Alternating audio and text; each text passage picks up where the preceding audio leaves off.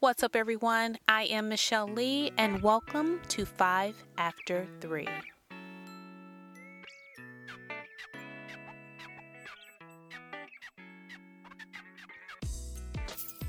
What's up, guys? It's Michelle, and it's officially 5 after 3.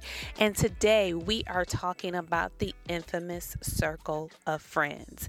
Now, it has been said that friends come into our life for a season, a reason, or a lifetime. And in our last episode, we talked about how analyzing our circle of friends helps us on our journey of finding our purpose.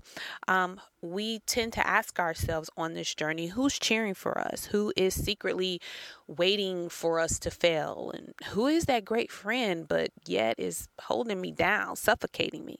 These are all legitimate questions, and depending on the answer, can cloud your path and can cloud your judgment.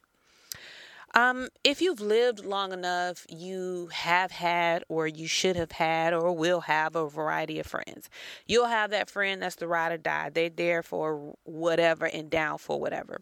You'll also have that jokester or prankster. You can always count on this friend, and it is guaranteed you can count on this friend to give you a laugh that comes out of nowhere. You also have that friend that's always supportive of everything that you're doing. And then you have that friend that's 100% loyal. But some people tend to get the last two mixed up because if you live long enough to know, the friend that's always supportive doesn't necessarily mean that that friend is going to be loyal.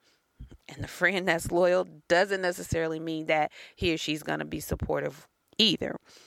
But although those are great people to have in your circle, as long as it's on a positive vibe, having the wrong people in your circle can be detrimental on your journey as well, especially if you are not 100% zoned into what your goal is. Now, I'm not saying you can't hang out with the good friend that knows how to party. Absolutely not. You need her in your life too.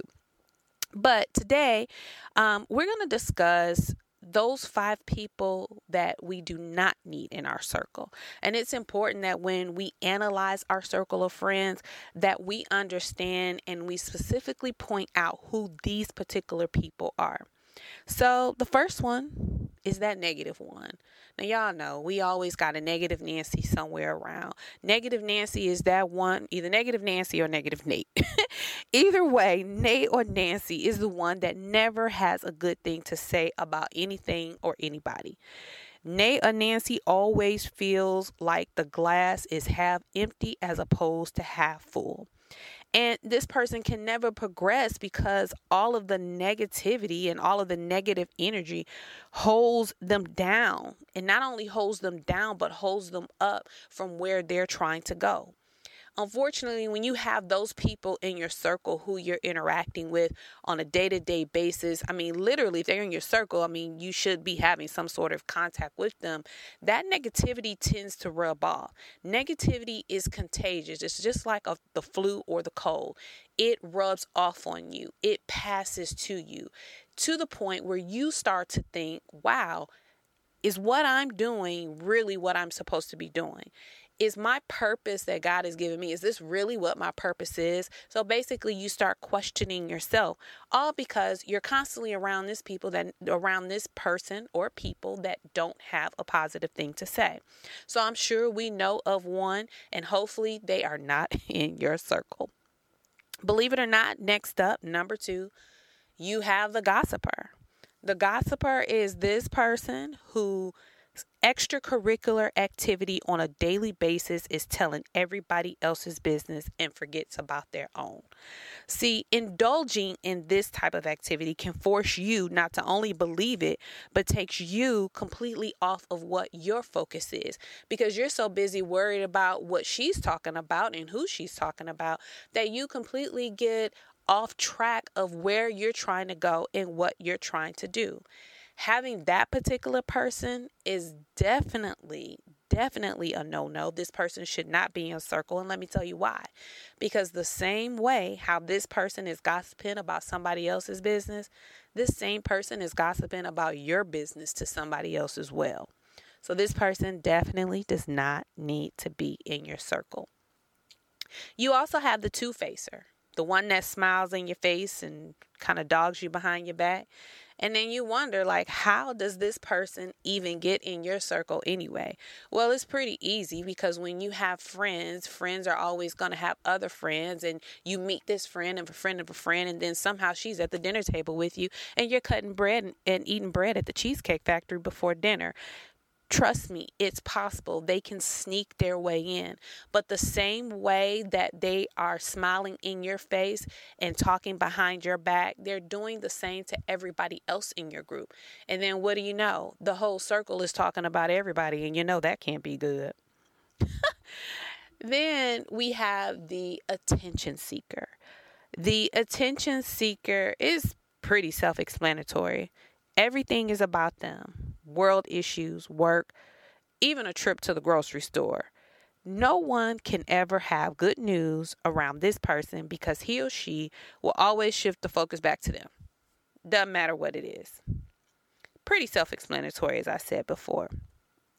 And then number 5, the 5th person that you definitely don't need in your circle is the competitive one.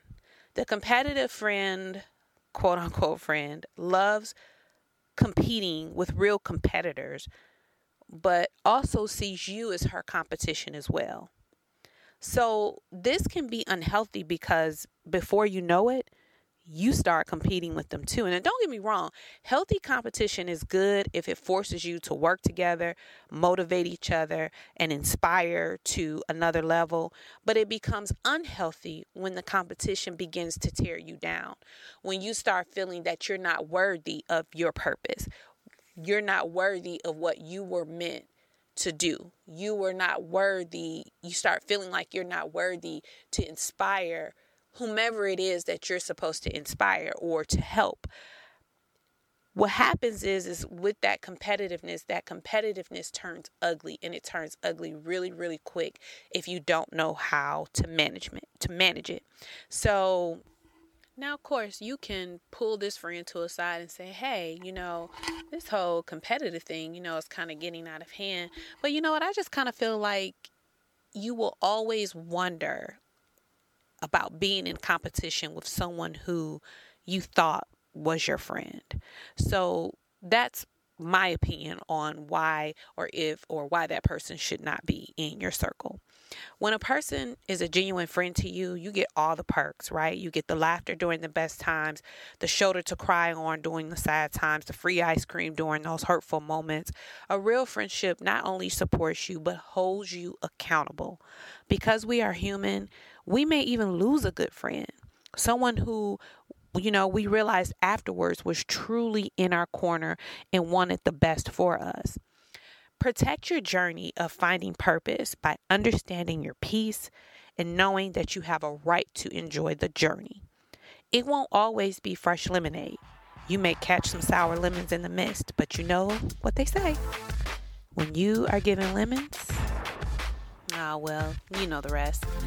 Thanks for joining us today. I'm Michelle Lee, and I'll see you next week at 5 after 3.